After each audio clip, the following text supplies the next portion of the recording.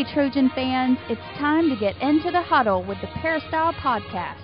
The Peristyle Podcast is your weekly ticket to USC football and recruiting news. Don't forget you can download the podcast 24/7 at our new website, peristylepodcast.com. And now, here's the host of the Peristyle Podcast, USCfootball.com publisher, Ryan Abraham.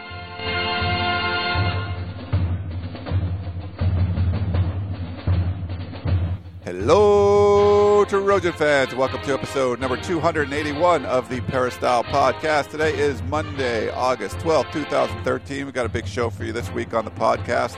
A little over 1 week of USC fall camp in the books. We're going to talk to Dan Weber later on the show and Coach Harvey Hyde here in the first segment about what they've seen during USC fall camp. Got some questions to get to as well. And if you have any questions for us, drop us an email, podcast@uscfootball.com, or call us at 206-888-6755, or go to peristylepodcast.com, click on the left side of the page, and you can leave us a voicemail right there from your computer. So without further ado, let's talk to Coach Harvey Hyde, who was out there over the weekend looking at USC football practice. What's going on, Coach? How are you? Ryan, how are you, buddy? It's great to have the season here. It's great to go out and talk to parents. It's great to get out there and talk to past players and the relationships that we have in the media. It's just great to see people out there, people standing up on the, whatever you call that, platform out there where people are allowed to go to practice, and we should probably remind them that during camp people are allowed to go up there on the, the west side of the field and go up there and watch practice. It actually is a good viewing point for people to watch practice. And, heck, what can I say? We're into it. Here we go. Yeah, here we go. We're ready to get rolling here. And he was talking about the Dado Pavilion. Dado Field's the baseball field, and you can watch from up there. I'd much rather watch from up there, Coach, and get a bird's eye view, but they make us sit in the sun there on the on the other side of the field, at the field level. Oh, I didn't know that. You mean if I went over there, I couldn't go over there?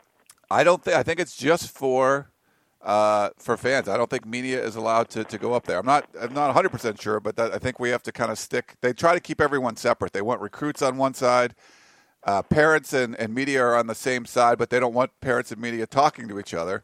And then fans are up on the pavilion, so they're trying to keep everybody separate. Oh, okay. I didn't know that. I was going to form a huddle with some of the people over there, some of the parents of the offensive linemen. I went over and talked to Mr. Whittick. I said, nice to meet you. And then the lineman said, why don't you go over here and have him call a play and we'll break the huddle. I said, I'm the quarterback here. So we have a lot of fun out there when we go out there and watch practice. And it's great to see parents out there supporting their kids and girlfriends and everything. It's just a great atmosphere right now when everybody's undefeated. Everyone is undefeated, and we got some questions to get to, Coach. But I wanted to maybe get your thoughts on, the big question, the quarterback battle. And we'll start off with that, and then I'll get to some of these other questions and get some more of your thoughts on what you saw out there at practice. Well, I tell you what, I really believe this. I really believe USC has three outstanding quarterbacks, and it is a very difficult situation as far as deciding who will be the starting quarterback. I think Max Brown is somewhat in the mix, but he's been running with the scout squad. He's not getting the number turns that Kessler and Whittick are getting. I tell you, it's great to see competition like this. I think competition breeds success. It brings it out of you as a competitor, as a player. You have to learn to practice with pressure on you. You have to be able to make the right calls and make the right decisions and show your leadership as far as at that quarterback position. And I think both those players are demonstrating that. Not to say Max isn't demonstrating that. He's demonstrating that. Believe me, he's going to be a great football player, and he is already. But I think the other two have a little bit of experience on him and a little more know-how. But I think it's a great battle. And I'm not ready to tell you who I think the quarterback should be, but I'm going to get out there again today and go to the scrimmage on Thursday, be at practice Friday, Saturday, Sunday, where I can really get into it. And then I'll be able to give you a better opinion. I'm not ready to form that opinion yet. All right. How about any other observations you had from practice? Anything else that kind of stood out to you? Yeah, a couple of things really stood out to me. And Ryan, I don't know how much time you want me to take on these things, but I love seeing the offensive line on the sled. I don't know if I've ever seen them working the sled as much as Coach Summers is having them hit the sled, drive the sled, move their feet, and it's great conditioning as well as being able to get off the football. If you don't get off the football as an offensive lineman, it just doesn't happen. And you really can't watch the drills that closely because they're way on the other side of the field. But I see the sled moving up and down over there, and I see the guys breaking the huddle and driving the sled, and I think that's great technique teaching. I think it's better than just hitting shields. Shields don't put any pressure against you. You got to learn to get off the football and drive your legs to drive somebody backwards, and I think this strengthens your legs. It forms a lot of pride and conditioning in the unit that you work with, and I love seeing that. As far as a couple of other things I noticed, the running game, they are working on it more than I've seen them work on it before. They actually are running a lot of plays in there. I see them working the toss several times. They're still running it to the open side. I just don't believe in that, but they do, and if they believe in it and make it go, that's great. But I see them actually trying to run the ball, and they're spending a lot of times in different situations on running the football. A lot of different guys are having an opportunity to prove who they are, who the best running backs are right now. I can't say, but 3 of them are hurt. And but I have an opinion on who I think is an every down player, and we'll get to that a little bit later on. But I like to see that happening when you're actually running the football and making it happen. They're throwing the ball also to running backs, which I like. I don't believe I've ever seen them throw the ball this much to running backs in certain situations, not only in the flat, but over the middle and dump-offs when the backers are deep, and putting the running back in space. I think that's great to put a running back in space where he can use his athletic ability to try to break a tackle or make a big gain out of it. So I like that. As far as the quarterbacks, reading the secondaries is getting better. It's forcing the quarterbacks to get better. I think Seymour and Brown and some of these younger corners, now Brown's not a younger corner, but I see them getting better. Subin Craven's getting better. Demetrius Wright, I think, is having a good fall camp. Along with Bailey, he's getting better every day as far as learning the position that he should be playing, not only on this level but on the new level. I see great freshman efforts out there, which I can't get into now. I'll use the whole segment on this. But one thing I do see that I think that needs to be improved. So I give you the positive, but then I also critique what I think needs to be happening. I think that the offensive huddle, they take too much time in the offensive huddle describing the play they want to run. Either they're teaching it on the field, and they shouldn't be teaching it on the field. They should be teaching it in the meetings and then perform it on the field. They don't get as many plays in as what they should during a period of time. They do too much talking, too much teaching on the field. The defense sits and waits, and I sit and wait. Everyone sits and waits. You don't get enough turns in, I don't think, when you're teaching on the field. What you do on the field is you run your plays, then you teach off the videos in your meetings, and you speed it up and you get more turns. I don't think they're getting enough turns in their offensive competition drills against the defense. All right. Well, that's a good assessment of what's going on. Maybe we can jump into some questions, and then we can kind of get back any other thoughts you have on what you saw at practice. We can get into those. But Earl in West LA has the first one, and he said last week there was a lot of positive talk about the defensive front seven. After a week or so of fall camp, how would you assess the cornerback positions? Any of the players start to shine or show signs of moving ahead of the group? Thanks for doing such a great job. That's Earl in West LA. I know you just kind of talked about it a little bit, but maybe you can share some more thoughts. Now, is this question about the secondary or is it about the front seven? Secondary? Yeah, so, I mean, the front seven, he's heard some good things, but I think the question for him is what's going on with the secondary. Well, I really do believe this, and here's what I was telling Aaron Taylor, who was out there, who's going to be broadcasting the game, the Hawaii game for CBS Sports. We were talking about it, and I said, one thing about the cornerbacks here at USC, I said, they're going against probably, I think, the 2 or 3 best receivers, or there are great receivers in the country. But every day they're working against great receivers. Darius Rogers is a great receiver. And by the way, I want to mention I've taken a good look at Stevie Mitchell out there, and I tell you, Stevie is a good-looking player. And I watched him in high school. He is a great player.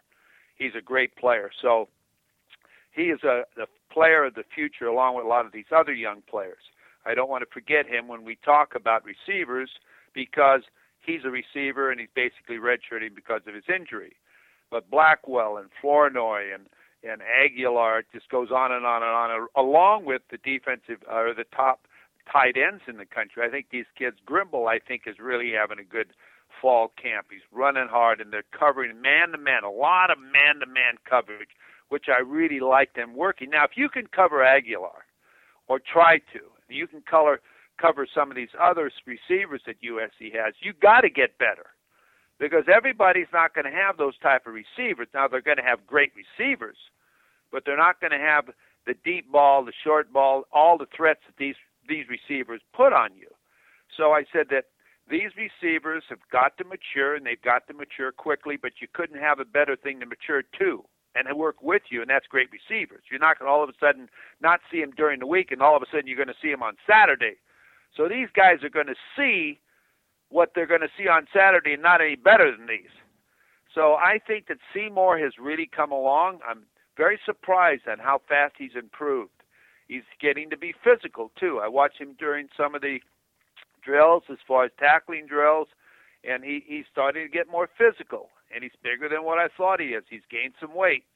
I think Brown looks like he has a lot of confidence. I don't want to talk about the safeties, but I think you have 4 great safeties. I really think that your safety position is really great inside with the players we talked about. As far as some of the other corners, I haven't been able yet to evaluate them as much as the starters, but I think that secondary will be better than what our concerns were in the spring. My concern in the spring was if you're going to play man, you better get to the quarterback in a hurry. And I think they're working on that with the front 7. I think some of their linebackers are quick. I think one thing that you're going to see a lot of people try to run at the linebackers. Whenever you have a defense that swarms and runs from sideline to sideline, you run straight ahead. So you take that speed away from them. You see how physical they can be. So that's something that they're going to have to really get ready to do. And they're going to have to defend on their nose tackle, Woods, and their 2 defensive ends to really penetrate and really knock somebody back off the ball so they can't get the play started. But otherwise, right now, from what I've seen in the secondary, I would say that they've improved a lot from the spring, and they've still got a lot of time to improve more. All right, let's go. Terrian had a question. Coach, I find it interesting that different things are done during each practice session. When you were coaching, how did you and your staff determine what would be done at each practice session? How far in advance would the planning be? And do you think that the application of computers and their technology has changed this process? No, there's certain things you have to work on, and you have a itinerary or a plan for every single day from the first day of practice all the way through the first game. You've got to get certain things in, and you've got to work on certain things. You got to spend so much time on it to make sure you're good at it. So you have a schedule of what you're supposed to work on. We did our practice schedules way in advance, so we knew we did not forget something we needed to work on, whether it's 2-minute offense, goal line offense, whatever it could be, winning a football game by just ball control. The whole thing is in a schedule for the fall camp so that when you go to Hawaii or whoever your opening game is, you've prepared for almost every situation, whether it's an onside kick, if it's a special team. So all these different things you're going to face, you've got to work on it. Like you see them working on PAT block yesterday by putting their big guys, Chad Wheeler and Banner in the middle, and they're saying, you could hear him saying, you're 6'9", you're 6'7", jump up high. He's got to kick the ball hard. Drive him back and jump up high. You've got to go through all those type of drills so that if you need it, you're able to have it ready to go. So you have a schedule. You have a practice schedule. You go through the schedule that you've made up during your staff meetings, and you make sure you cover all these things. Now, sometimes one phase might not be at the level you expect it to be. So you've got to go back and maybe lengthen a period and work on it again so that you're satisfied. So if you're needed to use it, you feel confident in the preparation you've done with it. All right. We're going to go next to Earl in West LA. He says, I really enjoy the insightful commentary and passion of Coach Harvey Hyde. Last week, Coach Harvey Hyde said the Trojans had 3 key games this year. I think this was actually 2 weeks ago. Arizona State, UCLA, and Notre Dame. I was surprised he did not consider Stanford in that key game mix. They're the defending conference champions, highly regarded in the preseason polls, and we've lost 4 straight to them. Was this an oversight? How does Coach Hyde feel about the USC-Stanford matchup? What do you think, Coach? Well, I thought about it when the show was over. I said, I forgot to mention Stanford. And I'll tell you, thank you very much for bringing it up, so I want to stand corrected on that. It was just an oversight. I was wound up going at it, and I didn't have a schedule in front of me. And how can I forget Stanford, who I think is possibly potentially the best team in the country next to Alabama? I really do. I really think that they are great. If you played Stanford against Ohio State right now in the opening game, I'd take Stanford. I know they got Braxton Miller. I know they got all those people back there in the Big Ten. But Stanford is really a well-coached football team.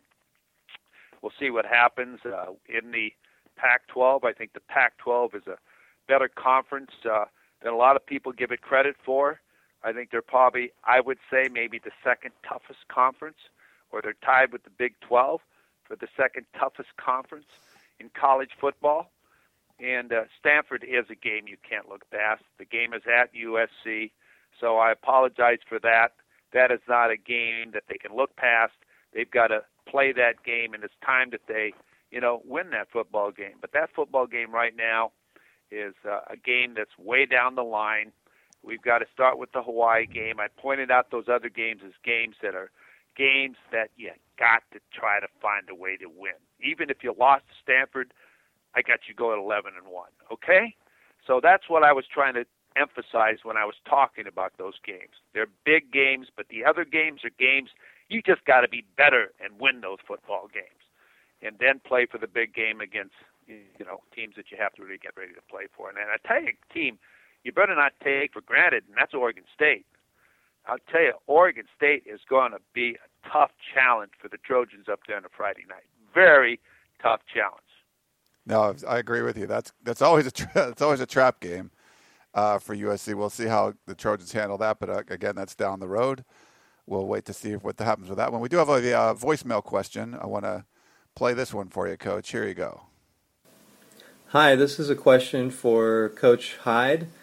I am curious to know his thoughts on what goes into the making of a great head football coach, like how many years experience, the type of jobs that someone needs leading up to the head coaching position, what characteristics somebody usually demonstrates to show that they're ready for a shot at being a head coach, and maybe some instances of his own history, like how he got to be a head coach, and maybe some other examples of successful head coaches, like what their background was, how many years experience it took, things like that.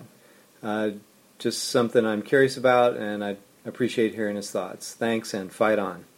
And thank you for the question. It's a good question. It's one that I like talking about, because I think a lot of people are becoming head football coaches. I wonder how. I mean, as far as preparation, as far as being ready to be a leader, being ready to be a general, being ready to be the chairman of the board. You're just not all of a sudden prepared for that because you're somebody. I think the best way you become a great football coach, head football coach, or just football coach, is coach on every level. I think unless you've coached on the high school level and know what it's like and how prideful it is to be on the high school level and how hard the parents work and the kids work, you never know that experience, and you never make contacts with those high school coaches and say, hey, we want to help this guy. He was a high school head coach, and he worked his way up, and he's now a college head football coach, and we want to help him so that maybe one of us get that opportunity someday. It's sort of discouraging when you're a coach, a great coach in high school or any level, and all of a sudden some video guy, and nothing against any of these guys, or somebody that's been around as a GA that was working in the computer room, all of a sudden becomes an assistant coach. You wonder, how did this happen? When you're a coach, I'm saying. A lot of times fans don't understand that. And coaches resent that a little bit, because this guy hasn't really paid his dues. He hasn't been to clinics. They don't know who he is. They don't feel as good as far as when he recruits because they don't even know him until he comes in and introduces himself and hands them a card. So, I started by coaching football. I started by coaching high school football in the Riverside area. After that, I had a chance to coach at the community college level as an assistant coach at first in 1965 at Pasadena City College. I went there, and fortunately, I had an opportunity to take a job that somebody took a sabbatical leave, and I said, I'll take it. I don't care if I'm guaranteed a job or not. My wife was a school teacher, and I said, honey, you'll always be able to teach, and I'll always be able to coach. You might only have one salary, but we're going to make it. So I had a chance to meet all of the junior college coaches. At that time, they call them junior college coaches, and gain their respect and go to coaches' functions. And then from Pasadena City College for 2 years, and we were fortunate to be successful there. We turned it around. We played in the Junior Rose Bowl. Then from there, I went to the University of Hawaii, and I had a chance to be on the 4-year level. Because of our success, we were rewarded for it. We were young. I was maybe 25 years old, and I was the defensive coordinator at the University of Hawaii. Went over there. Don King gave me this opportunity. Went over, and the program had not won, and we turned it around and had a winning season. And I had my first head coaching opportunity because at Pasadena City College, the president made a coaching change there. The coach retired, and he said, would you like to come back and be a head coach at Pasadena City College from the 4-year level? I said, I got to be a head coach. I took that job at Pasadena City College, became a head coach there, and we established a real winning program at Pasadena City College.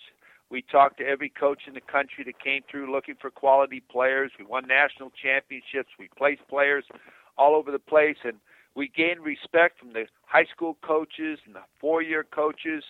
And I worked several years there, many years. I got a young start, but I was there many years until we had the opportunity, or I did, to be asked to apply for, and I applied for the UNLV head football coaching position because I had worked with Jerry Tarkanian at Pasadena City College, and he recommended me to the athletic director because we both had great programs there. And I got the job at UNLV.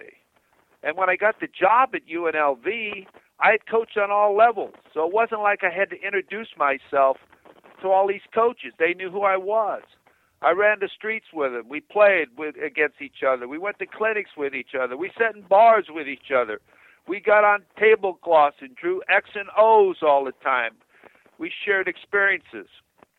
So at UNLV, I quickly put a staff together of people I respected who I have coached with and coached against. I brought in 2 head football coaches that I respected that had a difficult time in beating. I brought in defensive coordinators that had experience in the Pac-10 at that time. I brought in a local coach. I had to have a coach on my staff that, of course, that had played at UNLV. So I brought in Wayne Nunley, who was our running back coach, and later on coach for the Chargers and coach for the Saints and coach for the Broncos.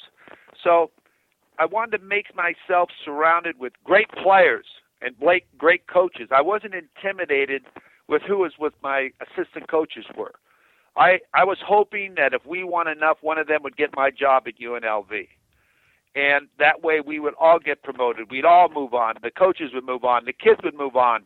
And we'd have a winning program. So in being a successful head coach, there's many ways that coaches become head football coaches. But I've always felt, unless you know what it's like to coach on all these different levels and be in the fraternity and belong to the High School Coaches Association, Junior College Coaches Association, it's difficult to have that close relationship when you walk in an office and everybody's standing in line and you run over and hug the head coach. Or you go directly into the principal's office because the principal is a former coach at that school that you know who he is, and he takes you down to the gym. Or he takes that student out of that classroom because he knows who you are. Now, I went a long time on that, but I had to give you my opinion. Brian, I'm sorry. No, it's great stuff, Guy. I think a lot of people were curious about that and get a little more background on Coach Harvey Hyde here, so that's cool stuff. But we appreciate you coming on, Coach, and we'll let you get back to all your duties, but we wanted to thank you again. We'll talk to you next week after we get a few more practices under our belt and get to check out the team a little bit more. Ryan, thank you very much. And for everybody on there, have a great, great week. All right. Thanks very much, Coach. And we'll be back in 30 seconds talking with USCFootball.com beat writer Dan Weber. Meet us on the other side of the break for more of the Peristyle Podcast. Tickets, tickets, tickets. SC Tickets is your concert, sports, and theater ticket source. We have the tickets you need to any event worldwide. Football tickets are now available. Call SC Tickets now at 1-800-888-7287, 1-800-888-7287. That's 1-800-888-7287. Or visit us on the web at sctickets.com. SC Tickets, concert, sports, and theater. We now return to the Peristyle Podcast and your host, Ryan Abraham. We're back here on the Peristyle Podcast, joined by USCFootball.com beat writer Dan Weber. And some big news, Dan, out of practice yesterday with the quarterback race shrinking from 3 people now to 2. Yeah, and that was pretty obvious as we were, watching practice yesterday, and you thought, there's only 2 quarterbacks that are getting any reps. And that was pretty, and Lane had already had that conversation with Max on Saturday, and it had to happen. I mean, you can't get enough reps for 3 guys. You just can't. I mean, you had to give Max enough in case he has to be the backup. However, that might happen, to turn out that there would be that, but you had to find out if he could be, and I think there's no question he could be. But now you have to find out who your starter is, and you don't want the other guy to feel like he didn't get a chance. So you pretty much have to reserve all of those reps for the 2 guys that are in the running for the starting job. Yeah, and obviously we've been putting the QBR up, and we're going to talk about that with the next question we got. But it's our quarterback rating system, and we did it 4 years ago with Matt Barkley and Eric Korp and Mitch Mustaine. And we had Matt Barkley coming out on top. Of course, he ended up starting for 4 years. But if you go to USCFootball.com, you can kind of check that stuff out. We had Cody Kessler ahead of Max Wittick, and then Max Brown kind of a distant third. But a lot of it was because he wasn't really getting any reps with the regular team. He was kind of off on another field with the third-team offense and third-team defense. And I'm kind of glad yesterday Lane Kiffin finally made it official. We kind of all knew that Max Brown was out of it after the first couple of days or so, but now it's official. I think everyone got to focus a little bit more. Yeah, and I think one of the things about it is Max Wittick has really gotten better. He's addressed all of his issues, and had he not, I don't think it would have been that much of a competition because Cody has played really, really well.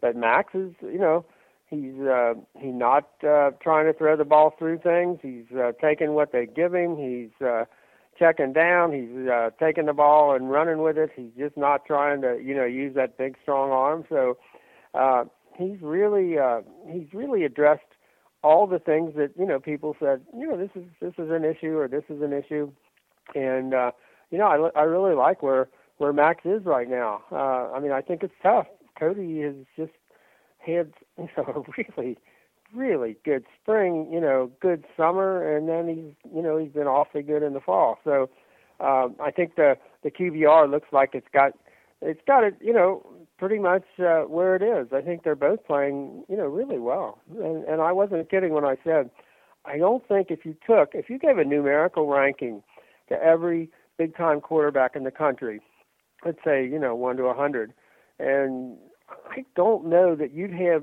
any team in America that would have 2 quarterbacks who, if you put their rankings together, are better than these 2 kids. I think, you're going to have people who are, where their number 1 guy is better than, both the USC guys and then would have a ranking, better. But I'm not sure in the aggregate, if you take 2 and say, well, compare our 2 with your 2, I'm not sure anybody's got 2 better than these 2. Yeah, certainly. High school All-Americans, both of them. Both are probably the most impressive players in the their respective high school All-American games, national games. So certainly some meaning there when you're talking about a couple of guys that are really talented coming in the program. Just haven't really seen either of them prove themselves yet. So we'll look forward to the battles that wages on. And I think they haven't proved themselves, but I think they both really improved.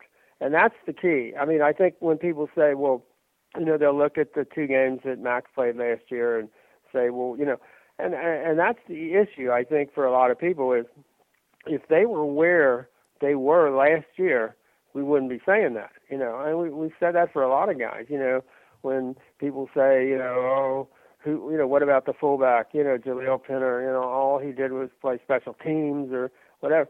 That's not where he is now. If you go out there every day, you watch these kids, and you want to see, where have they gone from spring to summer to now? And a kid like Jaleel Pinner or a kid like Buck Allen, for goodness sakes, they're in a very different place. Chad Wheeler, how much of a different place is he in right now than, the kid that only got through 2 weeks of spring ball and, didn't really get to do anything as a freshman. So that's, I think, where we're trying to, and I think that's what the QBR does to the quarterbacks. It kind of brings it up to where are they right now, not so much where were they. All right, and then we talked about the QBR, and that's our ranking system, our rating system, and Benfict had a question about that. He says your decision to qualitatively measure the QB battle is way ahead of your competition. How interesting that Barkley was at the top of your QBR even after Corp had a strong spring. His ascension to number 1 not only is not usually interpreted in that context, and it's true we did have Barkley ahead even though Corp won the battle in the spring, then hurt his knee, and Barkley took over and that was that. But he said without disclosing a proprietary formula, please disclose a list of the factors that are measured and considered. And Dan, you can chime in too, but essentially we're trying to mimic what the NCAA formula for their quarterback rating is. And, we have to do it a little bit differently. We try to explain it as best we can in the QBR feature. You can see that, and it says, we explain the formula. And we basically take, instead of yardage, we do passes that are 1, 2, or 3, short, medium, or long. And we have a little formula kind of determine what the yardage would be. Sacks are involved a little bit. Instead of putting sacks in there, we kind of count that as an incomplete pass, so you get a little bit of a ding on your QBR. It's not exactly the same formula as the NCAA uses, but it's all kind of an approximation. So it's more to compare guys with each other than to compare this number to what the NCAA QB number rating number is as well. So just a formula we kind of came up with, and we try to make it as easy as possible to collect the data watching on the practice field. We don't know the exact yardage. That's part of the reason we see a pass that it's about 20 yards. That's a long pass, as opposed to we don't know if it's 23 or 25. So we have to do approximations for all that. But the data's collected for all the quarterbacks. It was 3. Now we're going to just collect it on 2 in the same way, and then you can compare those numbers afterwards. And Dan, I know you weren't around the last time we did this, but you might jump in and share your thoughts on what you've seen. And I think the thing that works about it is you count everything, and they're in essentially the same situation now. If you were trying to compare from a quarterback on one team to a quarterback on another, you really couldn't do that. But since they've made the commitment to pretty much rotate them, give them equal reps, give them equal this kind of thing. Then you get a pretty accurate, ranking if you figure everything that they do. I mean, so by figuring everything that they do, and they're in, situations where, neither one of them is getting more reps with the first or with the second. They're rotating them. They're rotating them against defenses and that. So you get a pretty, you get enough repetitions, you get enough, information input. You get a pretty good result, as long as you're keeping track of it, accurately. And Chris Swanson has certainly, been working on that and talking about it and looking at it. And I think, it does a pretty nice job. All right.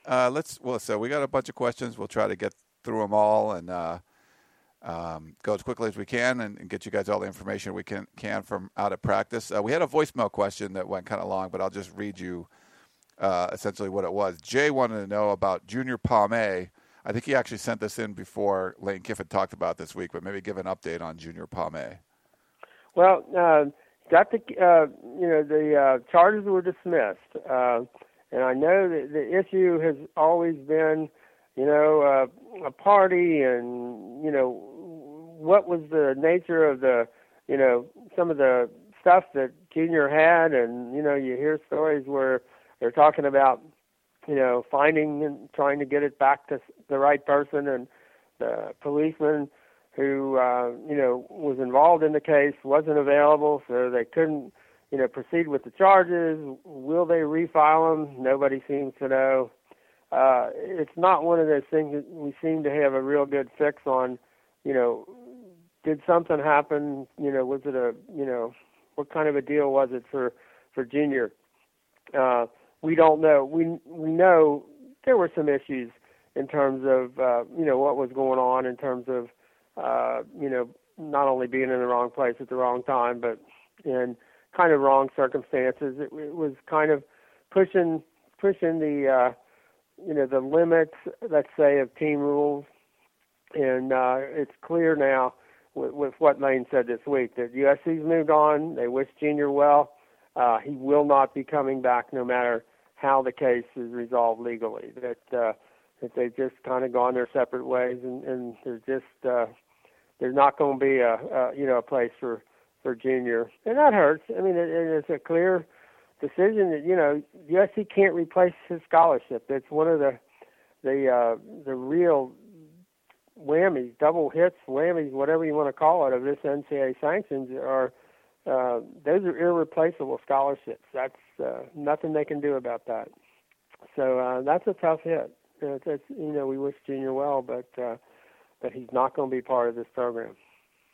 All right. Let's go. JC and the OC had a question on the quarterbacks as well. He mentioned he said he read an article, and it was from a publication that we're not a real big fan of, Dan, that doesn't do a lot of reporting. It's just they don't have quotes. They just kind of comment on what other people report. But he wanted to know, and this comes up a lot anyway, it's not just from that article, about Max Wittek allegedly wanting to transfer if he's not named the starter. Obviously, it's now pared down to just the two quarterbacks.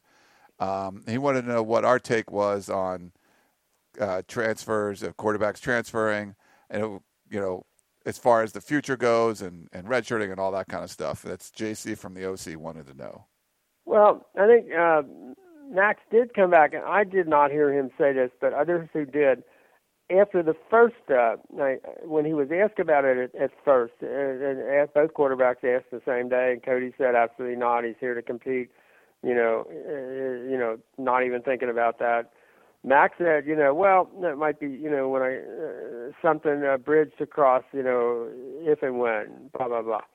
Well, then I think, he thought about it, and the next day someone else asked him, about that quote, and he said, he probably didn't mean it that way, and it was one of those things he hadn't thought it, completely through, and it said pretty much the same thing as Cody, that he wasn't looking to, take off if he lost out in the quarterback competition.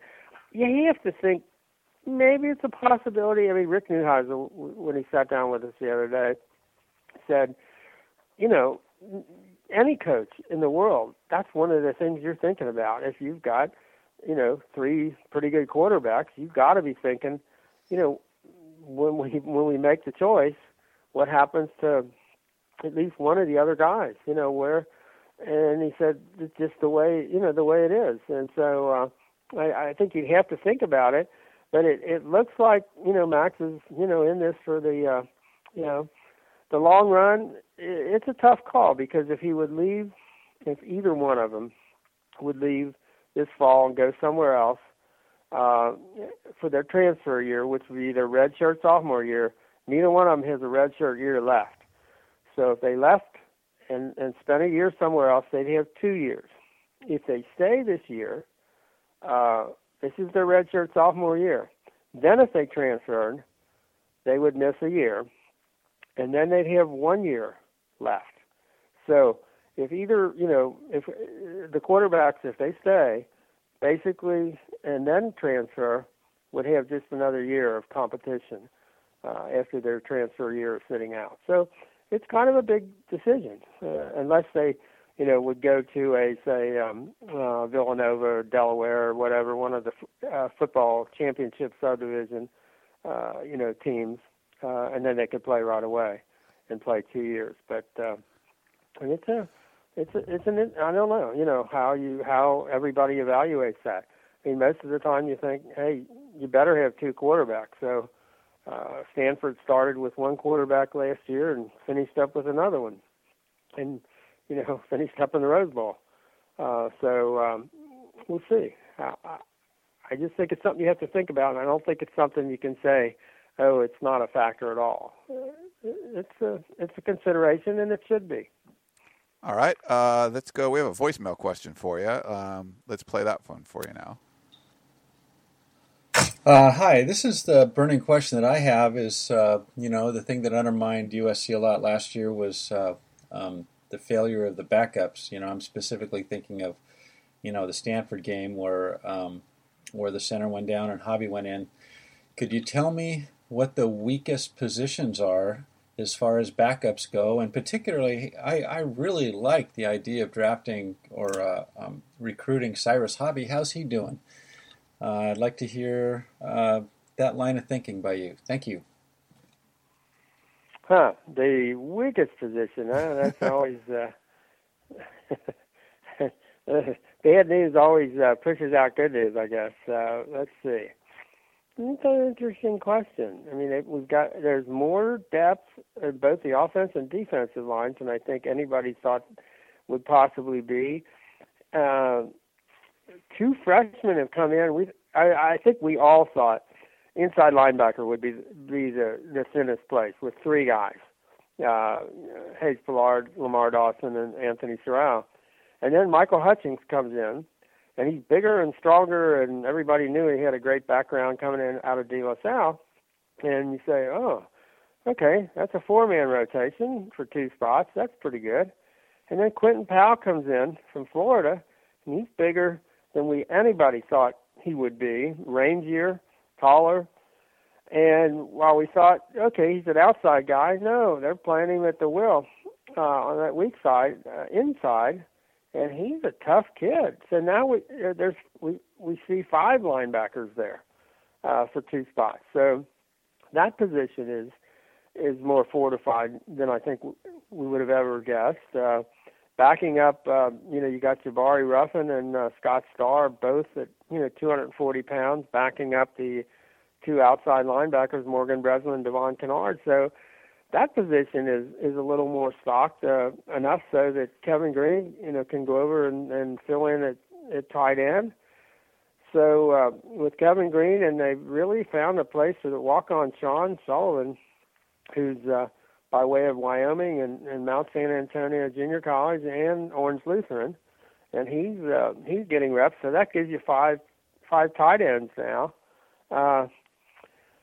I guess we're looking at six tailbacks, four of whom are rehabbing, and there's still, with Buck Allen and Trey Madden, you still got pretty good depth there. Three quarterbacks, that's pretty good depth. Probably 5 or 6 deep at safety. Got more bodies than that at corner. What kind of, what you're going to end up with in terms of a pecking order and rotation and all that, I don't know. But I'll tell you what, if I had to pick the least depth, it's probably going to be kick returners, because I would think Marquise Lee now is out of the running for kickoff return and maybe even punt return. So that leaves you, let's see. Devon Flournoy is hurt. DJ Morgan is kind of still, battling that knee. So that leaves you kind of Nelson Aguilar, and I'm not sure who else. So it might be the kick returners, punt return, kickoff return, might be, and wide receiver. it's close. I mean, 5 guys, and sometimes they'll be playing 3, and 2 of them were hurt today. Even though Devon Flournoy, came back and played through it, but might be wide receiver, might be kick returner. After that, more depth than we ever probably could have thought this team would have. All right. Thanks for that question there. And, I think some of the depth is going to depend on injuries and stuff as well. We saw 4 on Sunday. We saw 4 of the 6 or so scholarship running backs going to rehab. So, I mean, if those guys are all hurt, then I think that would be a spot that's tough. And I guess the other option, if you want to throw in the other running back position, fullback, one of those, we got one of those 2 that we see out there. Now, Soma Vanuatu probably did a little more today than he has, all year.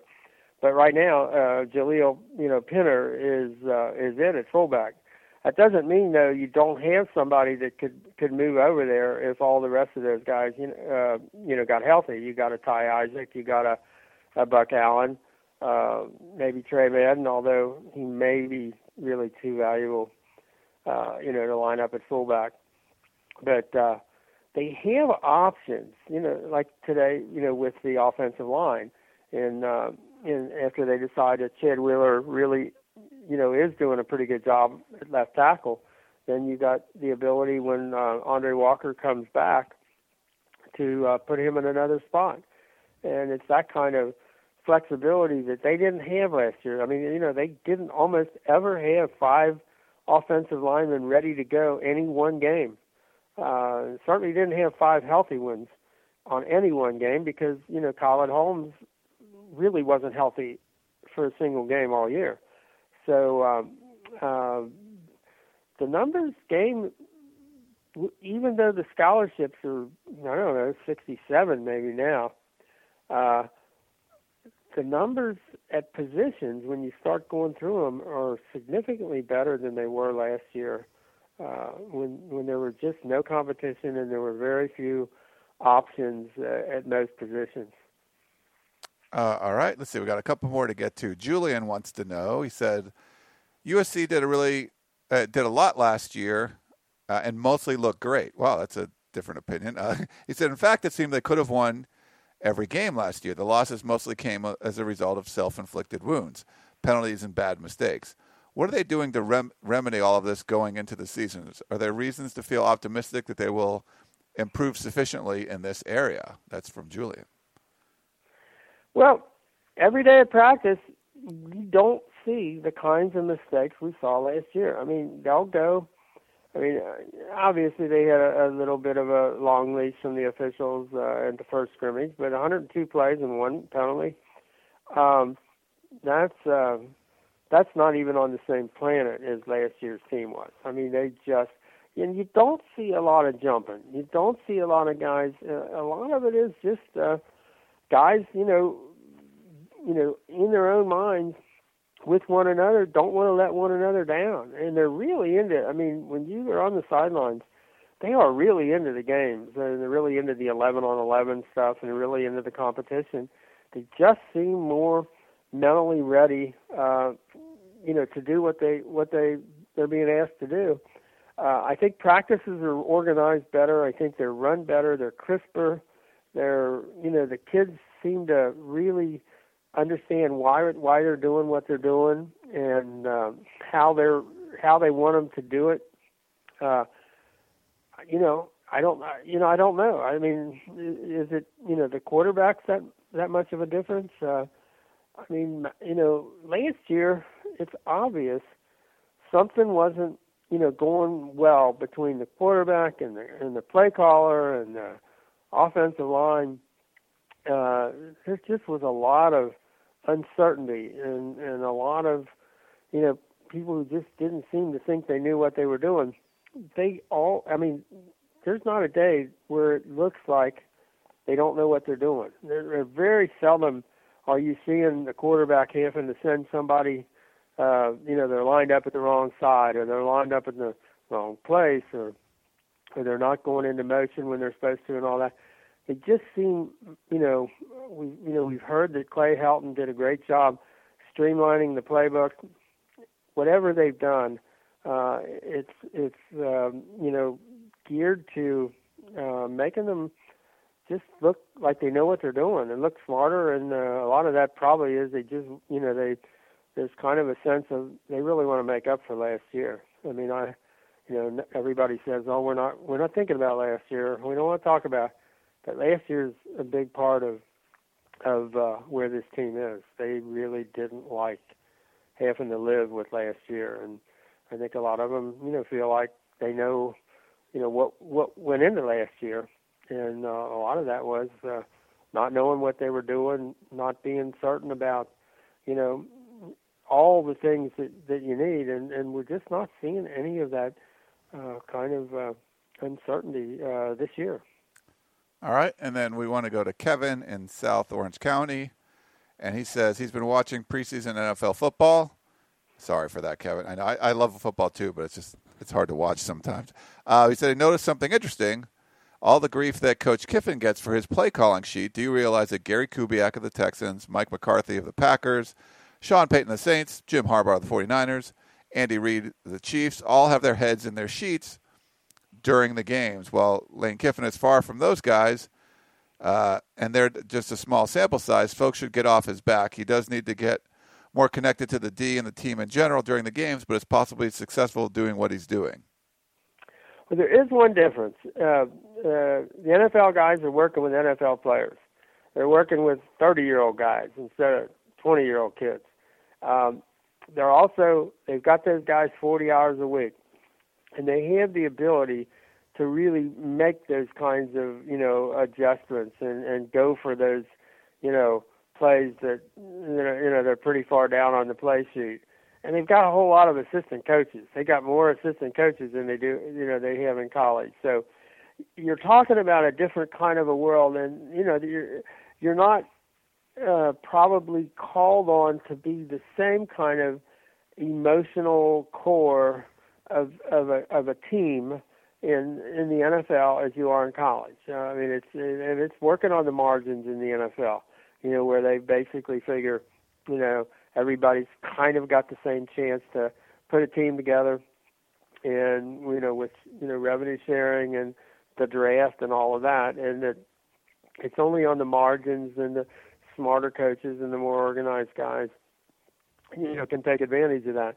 Where in college, it's more of a, it's a Pete Carroll. If you look at, in some ways, it was a Pete Carroll world or a Nick Saban world, where the head coach is more than just the play caller. And so I'm not sure that that the direct comparison. Now, Lane would not disagree. Lane, runs it in his mind. This is being run as a professional, football team. I thought today it was interesting when he said, I sat down with Cody last night and we talked about, I sat down with Max Brown last night and we talked about, we were just going to go with the two guys. And he said he took it like a professional. And that's how Lane, I think, sees, what he's doing. He's looking at the professional, model, the pro football model. He's looking at a pro football offense. And whether that's doable at this level is the question. Now, Lane decided, and with Monty, that it wasn't doable on defense at this level, that they had to go a different direction. And I think there's no question that was their decision. You couldn't do what they wanted to do in 20 hours a week with college kids. So whether that's a good comparison or not, we'll see. Yeah, we're not really sure. But it's a good point there that it is used, and it's more of an NFL system. Now, can it work with college guys? We've seen it work before. We've seen it have some problems. So I think that's the big question. If they're really good, it can work. If your players are really good, those plays you call, doesn't matter. Yeah. if they're really good and they do them right, then it's a good model. Talent seems to make up for a lot of stuff, huh, Dan? Yeah, they, I mean, we can all call those plays. If the plays you call work, you don't have to go down that, play sheet, all that far. So we'll see how that works. I mean, there are times you can get lost in that a little bit, and I thought Rick Neuheisel, again, head coach and been a quarterback and been in the NFL and been, college, said one of the problems you've got is you've got the two schools of thought. You're there as the play caller, you're also the game manager. And where the game manager might have, the clock in, down to the exact second, the play caller might be thinking, this is the time to run that one play that we've been thinking about, and it's going to be there. And then the problem is, if it isn't there, you may not have enough time on the clock for that next play. And so there are, conflicts between the play caller and the game manager, and that's an issue, I think, when a head coach in college. And it's not, Lane.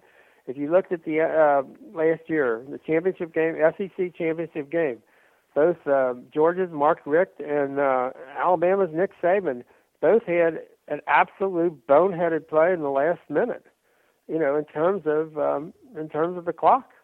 So, it's not Lane, just Lane. It's it can be an issue. It's a difficult thing to control every part of the game, and it's hard. It's really, really, really hard to do.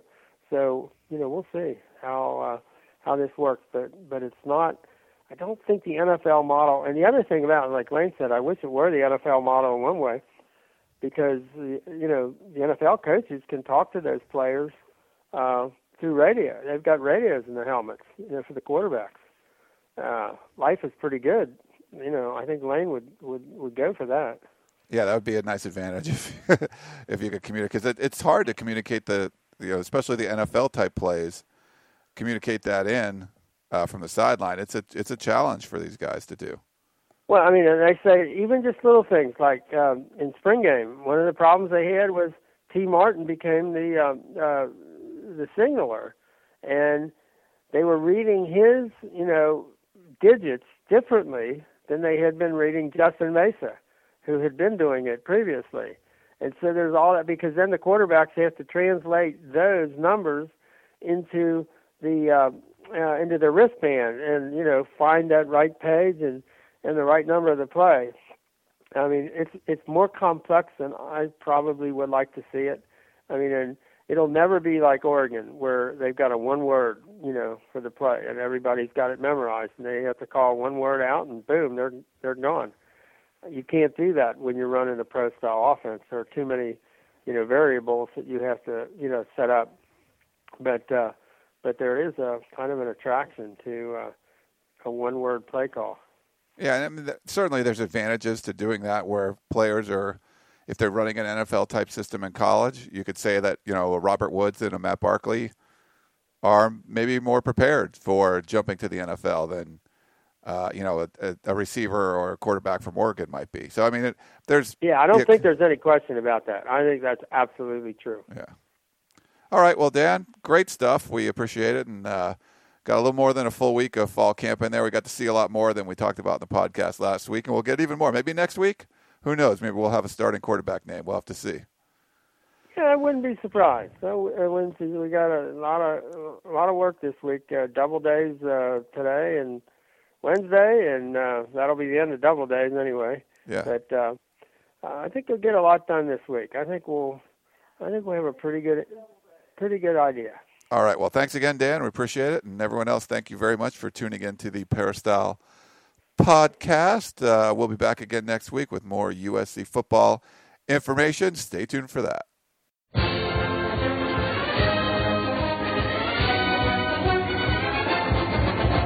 You've been listening to the Peristyle Podcast presented by USCFootball.com. Be sure to tune in next week for the latest news on Trojan football and recruiting. And don't forget, you can automatically download the podcast directly to your iPod or MP3 player for free. Just click the iTunes link on peristylepodcast.com or search for Peristyle Podcast at the iTunes Music Store.